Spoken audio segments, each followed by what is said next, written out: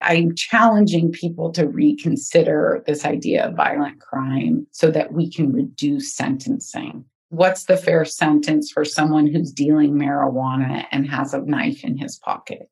Does that deserve 5 years? Does that deserve 10 years? Is that a violent crime? It's becoming more and more obvious everywhere that criminal justice is maybe the most obvious example of systemic racism we have. Inform, inspire, and evolve. Welcome to Creating Community for Good, a podcast dedicated to philanthropy, the love of humankind. Join host Lindsay Simons in a friendly conversation about contributing to good as we bring together community, positivity, and energy to the business of generosity. Welcome your host, Lindsay Simons. Hello and welcome to the Creating Community for Good podcast. This is Lindsay Simons, your host, and I'm thrilled to announce that this is the 45th episode and I just passed 1 year of doing podcasting. It's been quite a learning experience and it's really opened my heart and my mind to wonderful conversations, new ideas, and elements of connection with others that do make me feel more connected to community. And I hope that you feel the same way as a listener. If you have feedback for me or comments, always know that I'm very welcome to those and I want to hear from you. I have received some good feedback, some good news that I am getting better at this, but I also want to celebrate some of those first guests that I did when I wasn't very polished in podcasting. I still have a lot to learn, to be honest, but by guess and by golly, I'm going through it and I'm loving what I'm doing. So I hope that this is meaningful to you as well. This episode is not really a fundraising strategy toolkit concept, although Lindsay Simons Consulting is predominantly focused on capital campaigns, feasibility studies, talent training, and board development. The podcast is not so much meant to be only focused on my professional experience, but it really is meant to be a heartfelt conversation about creating community and building empathy through conversation and discovery of different voices and ways people are contributing. So this conversation is really about the topic that we need to discuss as Americans. It's the social justice system. So we need to be listening to people's stories. We also need to be understanding the complexities of where did our criminal justice system come from and where is it now and where is it going? At the end of the day, equity and inclusion policies are the right strategies. But at the core of it all, it's about radical empathy. And that's what Shanti talks about. Shanti Bright Bryan is my guest today, and I'm thrilled to introduce you to her. She just recently produced her first book. She's also a criminal defense attorney by trade and a co-founder of an organization called the Fog Break Justice. Shanti's book, Almost Innocent: From Searching to Saved in America's Criminal System, is a chronicle of Shanti's story as a mother, a recovering NFL wife, and a lawyer to criminals. She has various stories throughout the chapters and weaves the message of how messy and tragic the criminal system can often be. So let's figure out how we can make the system more fair, more humane, and more just.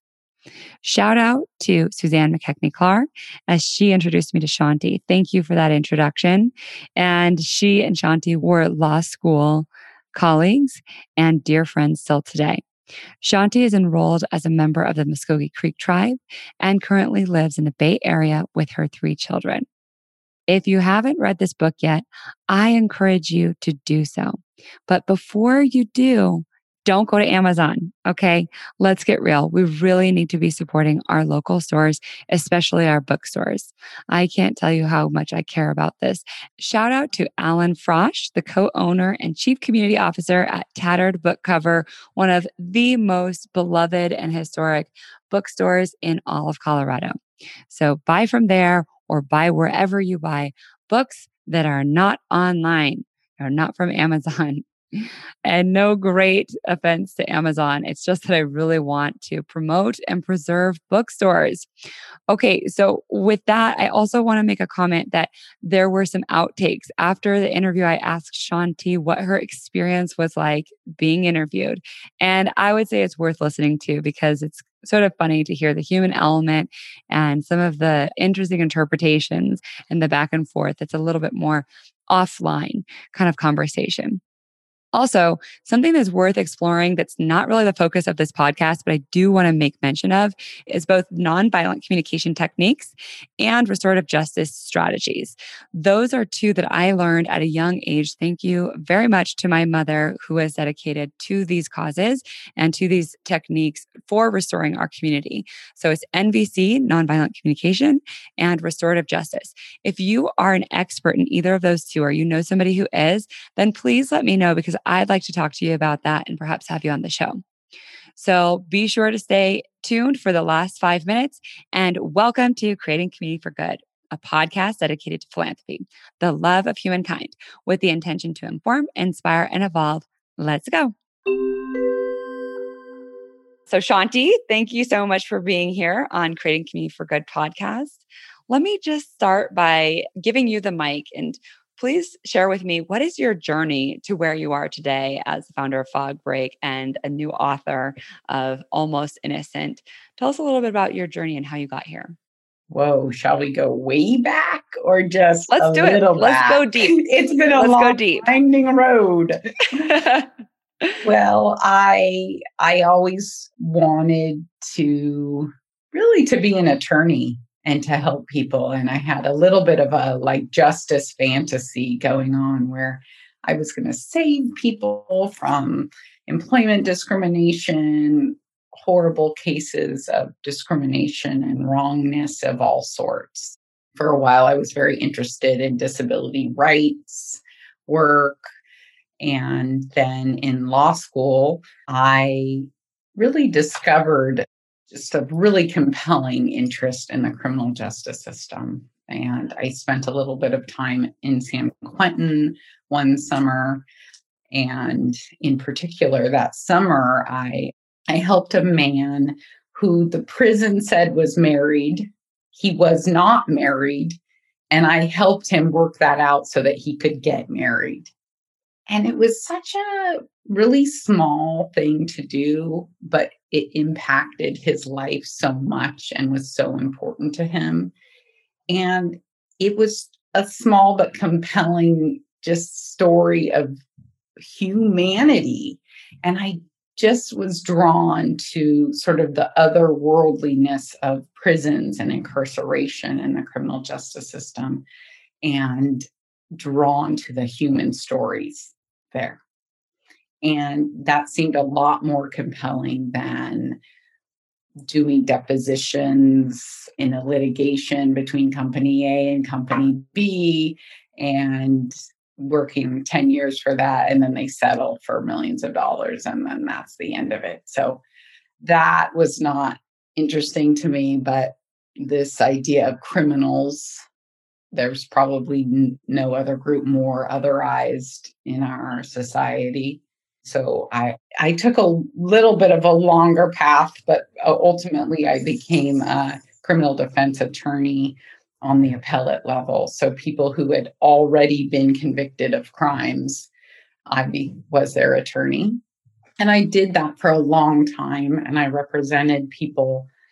The longer I was in it, the later in the criminal justice cycle I started specializing in habeas corpus litigation, which actually happens after the appeal. And I was often in the Ninth Circuit Court of Appeal, which would be the step right below the U.S. Supreme Court. So the very, very end of a criminal justice journey is where my clients and I would come together.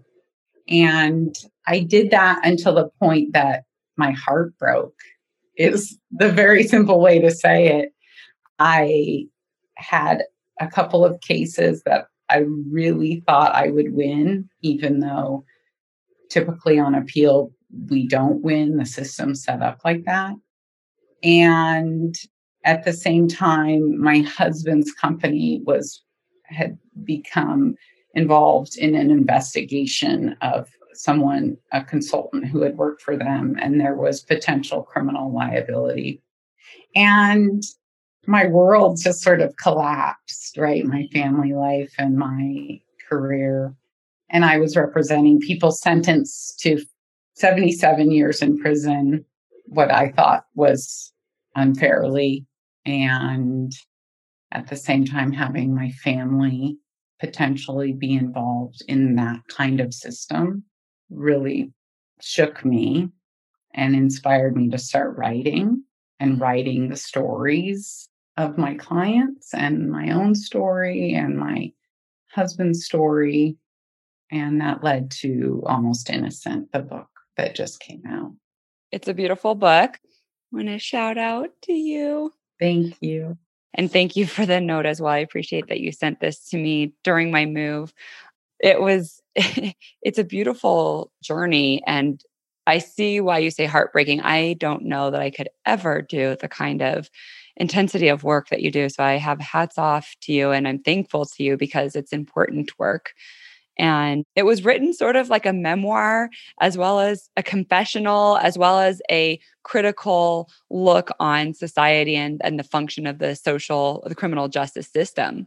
I learned a lot in there, and I was captivated by the stories that you shared of some of your clients and your own family. I had to laugh just on the lighter note that you were talking about going into the, I don't know if it was San Quentin. I believe I'm wrong on that one, but I'm not remembering the fact which jail you were going into. And you were walking in and it dawned on you that you were wearing a bra with an underwire and that you were going to get potentially turned around for that. And what an incredibly personal touch to the professional work that you're doing here. And I love how you wove in that personal journey and experience as a mom, as a wife, as a mother, the role that you played with your husband, and then the shark, if you will, in a kind way, for justice, advocating for these folks who've been already deemed wrong and cast out of society. The underwire. Just, you regret that so badly. I mean, it could just make your whole day visit in the prison just go really, really wrong, and you don't make it there on time, and your client's been expecting you, potentially waiting for years to get you, and then you can't get in. The wrong thing. Yeah. So that's Folsom State Prison. Wow. They actually Folsom, that's what it was. They have a museum of all of the weapons that have been made from things like the underwire. No. I mean, I just think talking about a bra is like, how real is that? And what was it like to be a female representing? I mean, most of your clients were male in the book. And, how does gender play a role in your professional services? I don't really think about that very much. It's an interesting question. I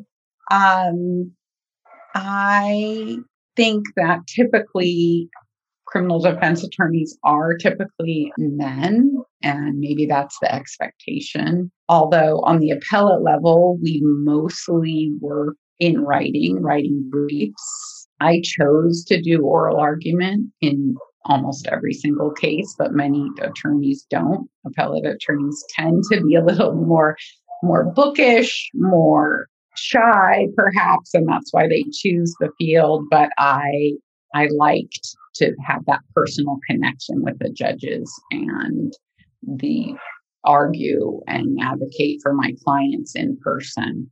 So yeah, I mean, being a woman in this field is not typical, but it's not atypical either. And I feel like I did talk about in the book somewhat. Part of it might have been more my youth than my gender, but real sense of nervousness and uncertainty when the stakes are so high. So when my client's life essentially is on the line in so many cases. And even if it's not a life sentence or a very long sentence, the consequences for a criminal conviction are so severe that the pressure of that really got to me, and I felt that immensely. Yeah. What's your why? Why do you do this work? I mean, it is so, the pressure is tremendous, and what a great gravity of responsibility. What has brought you to this space? I think that it's a confluence of factors. I grew up in a family that had a lot of different aspects to it that I think we also I felt like we were othered, I guess. It's a weird way to say it, but let's say so my grandmother was a paraplegic and in a wheelchair. And I remember vividly how we did not have access like to the grocery store. We didn't have this was before the Americans with Disabilities Act, and that somewhat inspired my interest in working for disabled rights. But I grew up with a single mom. My father has mental illness, is really disabled by mental illness. My father's family is Native American. I'm an enrolled member of the Muskogee tribe. I also grew up somewhat like a brother. My uncle has Down syndrome and lived with me growing up. And so there were a lot of these experiences of being somewhat part of communities that really didn't have much of a voice. And so I feel like that led me somewhat to this work in criminal justice, and also somewhat to my work as a writer and as an author, and just the vital importance of sharing the human stories of people that don't have that opportunity. And I felt like I got to do that in my criminal appellate work, simply by trying to humanize my clients for the judges as much as I could, to really turn their legal case into a story because that's how we make connections, right? That's how we connect with people, is by hearing their stories, learning their stories. And I think that's what draws me to this work. Is I'm a storyteller and I'm a story listener. The podcast is all about creating community. So I'm hearing you and feeling curious to know, do you believe that your work is actually creating a sense of community by advocating and telling the story of those who have been muted? Or is it something else that brings you a sense of connectedness? What does community mean to you? Yeah, community means I belong here. I'm welcomed here. I feel connected to the other people that are here. And I hope that through my book and through storytelling, I do create a sense of community, in pretty broadly defined there. But yeah, I hope to create a sense of urgency for people to feel connected to this issue, feel that this is an issue. If you care about social justice, if you care about the well-being of our communities, this is an important issue to pay attention to. I more explicitly, I think, create community and try to create equitable, thriving communities through my newer work with Fog Break Justice. So Tell us about Fog Break. Yeah, so Fog Break, we work with communities that are trying to create equitable outcomes. They're trying to build community trust, especially in criminal justice agencies. And it's very important to us, this sense of we are in this together as a community to thrive, to listen to each other, to connect, to value each other for all aspects of our diversity. Criminal justice is a very complex ecosystem. If you could pinpoint the biggest challenge in the system and your view of the solution, what would it be? Oh, that's a hard question there. That's like a lifelong journey there, isn't it? That's a whole series, perhaps. Yeah, we could do perhaps. I guess I would sort of generalize in two ways. One, the system's too big, and two, the system is unfair. So it's the biggest, incarceration system in the world. We incarcerate more people than any country in the world, including China, Russia. And we just are addicted to criminalizing behaviors. So I think it's really clear now. I think it's becoming really clear to many more people that we have to really shrink the system, make it radically smaller, decriminalize poverty and homelessness and mental illness and drugs and addiction. We really have to start thinking of alternatives to incarceration. So once we do that, though, there's still something left there. So really challenging people to reconsider this idea of violent crime. And so that we could start thinking about reducing sentences. So that's another way we could reduce the size of the system. So I had one client, for example, who was sentenced to 4 life sentences plus 70 years. So what does that even mean? What does that even mean? Yeah. And if you think of yourself or your partner or your son being sentenced to 1 month, 2 months, 6 months in prison, how absolutely devastating that would be if you really, really think about that. So I'm challenging people to reconsider this idea of violent crime so that we can reduce sentencing. Because what's the fair sentence for someone who's dealing marijuana and has a knife in his pocket? Does that deserve 5 years? Does that deserve 10 years? Is that a violent crime? So that would be another thing we could do. And then, like I said, once it's significantly reduced, we have to address the inherent bias. And it's becoming more and more obvious to people everywhere that criminal justice is maybe the most obvious example of systemic racism we have. So the bias there is baked into the system. It reinforces itself. Mm-hmm. And we have to find ways to address that. I mean, that's a whole nother podcast, but that has to be really taken on. It has to be taken on by the criminal justice agencies and professionals that are working there. And maybe that is because everyone's demanding that they do that, right? Now is definitely the time. People are in the streets demanding fairness. And in your book, you begin with painting a picture of the privilege that your husband has had as a white NFL player and then white collar business person.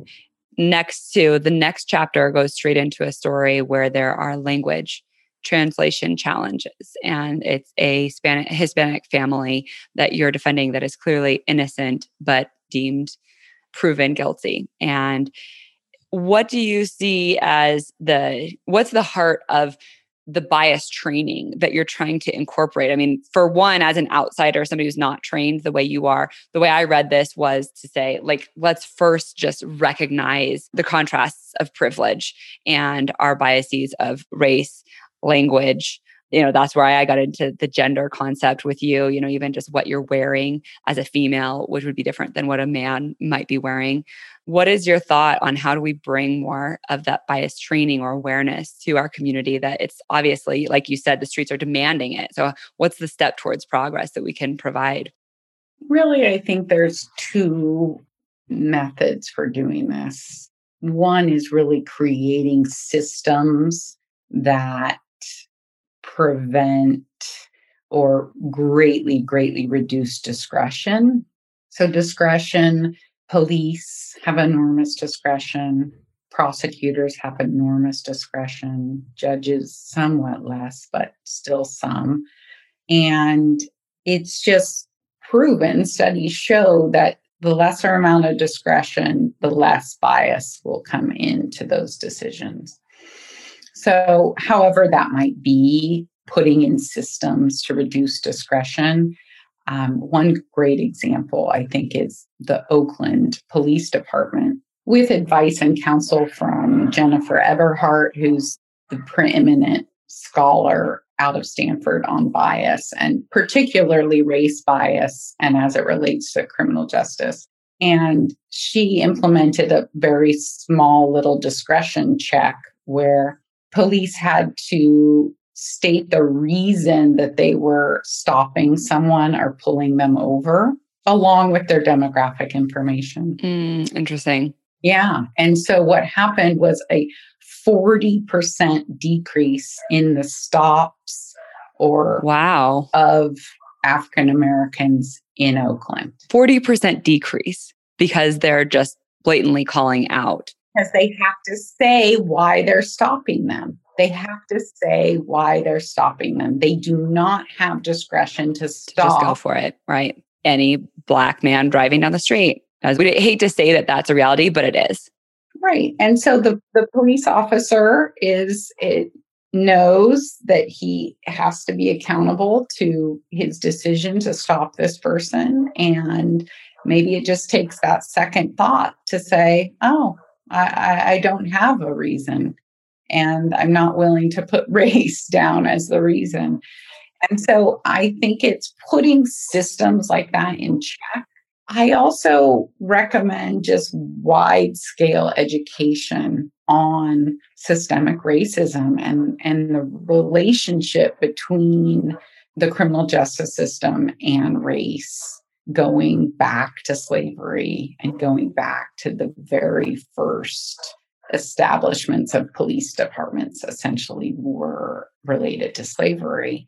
And I think when people start to have that sense of time and history and meaning, it can change you. It can change your perspective. It can bring a new perspective to your role in the system. So I think we have to have both, like, policies, policy change, and changing hearts and minds. Do you believe in defunding the police?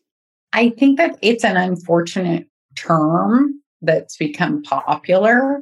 So I personally am not like an anarchist, and I do think there is a limited role for what we now consider, a traditional kind of police department. I think, like I said, about just reducing the size of the criminal justice system, I think it's a very good idea to limit their role. If they must be armed, it is a good idea to limit the interactions between armed police officers and community members. So, for instance, people having a mental health crisis, people that are unhoused, people who are addicted to drugs and acting out because of those addictions. I'm not in favor of police in schools. So I think if you talk about defunding as in reducing the scope and the discretion of police officers, I would like to reduce their use of weapons and sort of the militarization of the police. So in that way, I support limiting police. Yes. I don't know if defunding is quite the right word. I mean, I prefer something like reimagining. Connection. This comes back to community. Mm-hmm. Police officers need to be connected to their communities and know who they serve and walk around and know people's needs. How can they serve? How can they make these communities safer for everyone there? And besides their role, they are members of community. They do take off their hats and go home to their family and go to the grocery store like all of us do, and live in the same neighborhoods in a neighborhood that is part of our country. And so, yeah, I do think it's interesting how 2020, there's such a social awakening and another wave of a demand for justice, which is beautiful and important. But alongside, I hate to see too many casualties and the catchphrases that might be perhaps too limited in scope of what we're trying to do, too simplified, not complex enough. So I appreciate your take on that, and reimagine the police as not as catchy, I'll tell you, but I do hear what you're saying. And I fully agree with that. And so, what is something that a listener might be able to take away from this conversation that he or she might be able to contribute to creating a more positive space to have community and to understand those who are on the outside and who've been othered through criminal justice? I think this is maybe not specific enough, but listen to their stories. Pay attention. There are millions of people everywhere that have been involved in the criminal justice system, right? They're coming home to our communities every day. And they're your friends and they're your neighbors, right? I mean, a lot of people are involved in the criminal justice system. So know them, know their stories, get proximate to the issue would be what Bryan Stevenson would recommend. Meaning, if you care about the issue, how can you get a little bit closer to it? So I feel like my book in a way does that. It shares the stories. It sort of creates a little empathetic connection. But could you get closer? Could you work in a restorative justice program in your kids' high school? Could you mentor kids that have been arrested, but they're in a diversion program? Can you volunteer for, there's reentry programs. So many people are coming out of prison and reentering our communities. How can you help them? More policy political angle would be know who you're voting for your district attorney. Most district attorneys are elected officials, and know who you're voting for. It's one of the most crucial people that you are electing that makes the biggest impact on your community, your county. So that's a very small community. I really highly recommend knowing who you're voting for. DA and even your sheriff are often elected officials. Know what's happening in your smaller communities. Yeah.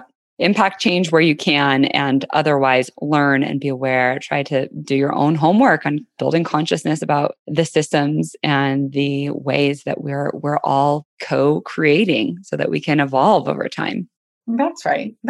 And I guess I'd say more generally, maybe small acts of anti-racism. So if criminal justice is a system of racial oppression, then the way to fight that is to become anti-racist. Buy your books from a Black-owned bookstore. On Grubhub, it now notes that you can order from a Black-owned restaurant. Reading books, yes, but can you do more than that? What can your company do? You own a business. What can your company hire people that were formerly incarcerated? So small and larger acts of anti-racism. Yeah, absolutely. What brings you hope, Shanti? Well, specific to criminal justice, I am hopeful because people are in the streets. People are paying attention. I've been paying attention to this for 20 years. And it's like, oh, thank God people are seeing and caring, because people are dying, but people have been dying for all these years. And so I'm hopeful that people are paying attention and caring, and that we can sustain this energy in order to make change. And there are people changing. I mean, there's progressive prosecutors are being elected across the country. So Chesa Boudin in San Francisco, Kim Foxx in Chicago, Larry Krasner just got reelected in Philadelphia yesterday, I think. So I'm hopeful for that. I'm hopeful that people are making small changes. I'm hopeful the first step passed, and this is sort of becoming a bipartisan issue. So that gives me a little bit of hope. I am hopeful that people are starting to address health crisis with community services instead of through policing. That seems to really be taking on. I'm hopeful that bail reform is happening. Fewer and fewer people are being stuck in prison or jails because they can't afford, $500 bail. So we're getting a lot of attention on that. I'm hopeful that this COVID, the lockdown of COVID gave people like a tiny glimpse into what it's like to have your freedoms totally restricted. And that perhaps that can build some empathy, some human connection between us on the outside and them on the inside. Yeah, right. So the us, them, the bad guy, the good guy, bad guy, the black-white dichotomies. Can we see all the gray in between? I'm hopeful that we're starting to do that. Yeah, absolutely. If there is one cause or idea or person that you would like to shine light on now that you've got the mic, is there anything that you would like to make sure the listeners check out? They either send light and love to that person or they Google the website or anything. It's your choice, Shanti. So what's one thing that you just want to shine the light on? You mean besides my book? It could certainly be your book. If you would like to shine light on this baby that you have produced and the hard work that's gone into your soul's journey of creating the book, then let's do that. Yeah. I can only imagine. I am not an author. I had been growing this baby for 10 years. Woo! And it was a lesson in perseverance and grit and something that I learned from my clients. So something I learned from them was stay the course, don't give up hope, keep going, look inward, persevere. And their stories are in this book, and their stories, my relationship with them saved me in so many ways. And I think that sense of human connection is immeasurably important. And so I'm going to shine light on my baby called Almost Innocent. And I think the power of sharing, recognizing this sense of human fallibility. We all have it, and we're all in this together. So that's the message I want to send out: radical empathy and human connection. Oh, I love that. Well, and that's the whole essence of this podcast, is to hear stories like yours and the other guests that I've had on, because I do believe that we are all in this together, and understanding each other's journeys is core to figuring out how we're going to get through this together. So I've really enjoyed the book. And while this is not a podcast about book reviews, I am really thrilled to advocate for the book and to shine the light on it and encourage friends and listeners to read it, digest it, and consider how they might take action to create more justice in this society that we're all hoping to, inch by inch improve. Radical acceptance, what did you say? Radical empathy? Love that. Radical empathy. Let's make that the podcast title for this episode. Let's do it. Radical Empathy with Shanti Bryan. Great. Shanti means peace in Hindu. It does. Om Shanti, Shanti, Shanti. Thank you, Shanti. I appreciate you. I'm glad that your name is representative of your life's journey towards bringing more peace towards others. And I hope that you have peace inside as well, as I see you're a light bearer for so many. So thank you. Thank you so much. Thank you for what you do. Thank you for having me. Thank you for sharing so much with so many. We're all doing our best. That'll wrap up the podcast there. So just a few closing notes for you. Yeah. I loved it. And thank you. And I'm so happy to know you now. And I hope that I will see you again someday or see you in person, hopefully one of these days. Either way, just stay in touch. It was really fun. Did you enjoy this? Yeah, I did. Yeah, it was fun. Oh, good. What did you like about it? How does it feel to be on the other end of an interview? Well, the truth is, it's just fun to talk about yourself. Like, that is the truth. Everybody enjoys that. Yeah. Because it's like, I spend my life thinking about these issues. Like, this is my life work. Yeah. And like to have someone say, tell me about your life's work. It's what you want. It's what you want your partner to do. I was going to say your best friends to do. I mean, that's the way you make connection, is to say, oh, please tell me more about you and what you are passionate about. Oh, it's like, man. Everyone wants that. It's so true. Everybody does want that. And I was on a call earlier today, and somebody said that there was a study. She didn't cite the study, so I can't say, but if you were offered money or 5 minutes to talk about yourself, more often than not, folks chose to talk about themselves. Because it is important to be seen, and we make so much effort to strive, and we do fall. I love how you said we're all fallible, and we all do every day. Like me, I mixed up your husband's name. I called him Brian instead of Doug. And it's like, oh, what a great way to start a conversation with my guest, And it's the silliest, teeniest thing, but what makes up the ecosystem, or the system of the brain, the sense of identity, sense of joy or connection or desire to thrive, it comes back to one's journey and like seeing yourself as good, seeing yourself as worthwhile, seeing your work as worthwhile.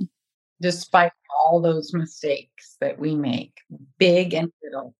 Despite the tiniest ones and the biggest ones. Yeah. Well, I don't know, even though this was really just like the outcut, I might even have to capture this too and put it in the podcast too. Okay. That sounds good too. Well, I would be happy to sit and listen more. Thank you for letting me talk about myself for half an hour. You are most welcome. Thank you for your work, seriously. And I would love to sit and learn more. And I will ask that question. Tell me more. This was fun, Lindsay. Thank you so much. Thank you so much. I appreciate it. It was fun. Okay. Bye. Thank you again for tuning into this week's episode with Shanti Bright Bryan about how we create community by including all members of society and checking ourselves when we start to put people in boxes with labels. Thanks again to Suzanne McKechnie-Clark of Maya Kama Partners for introducing me to Shanti. If you liked what you heard, let me know. I always love to hear feedback and comments, whether they're criticisms or support. All are welcome. I'm in a learning process, certainly, as a new podcaster. But I do say that I do this from the heart, and it is a lot of joy for me. So send me a message on LinkedIn or follow me on Instagram. I'm really trying to build up my Instagram. Creating Community for Good is my handle, and follow me there. Also, if you haven't done so yet, please be sure to subscribe, rate, and review on Apple Podcasts. When Wednesday rolls around, please be sure to consider joining me on Clubhouse at 8 a.m. Pacific time or 11 Eastern time.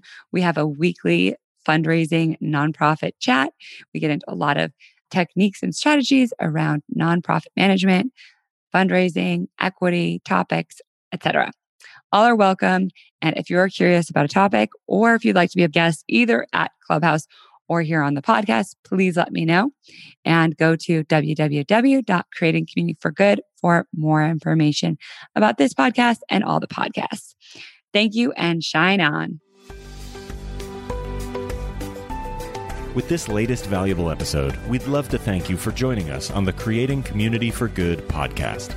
If you found today's show valuable, simply visit our website, creatingcommunityforgood.com, to leave a review, as well as to get access to additional resources and relevant links from this show. Stay tuned for more episodes.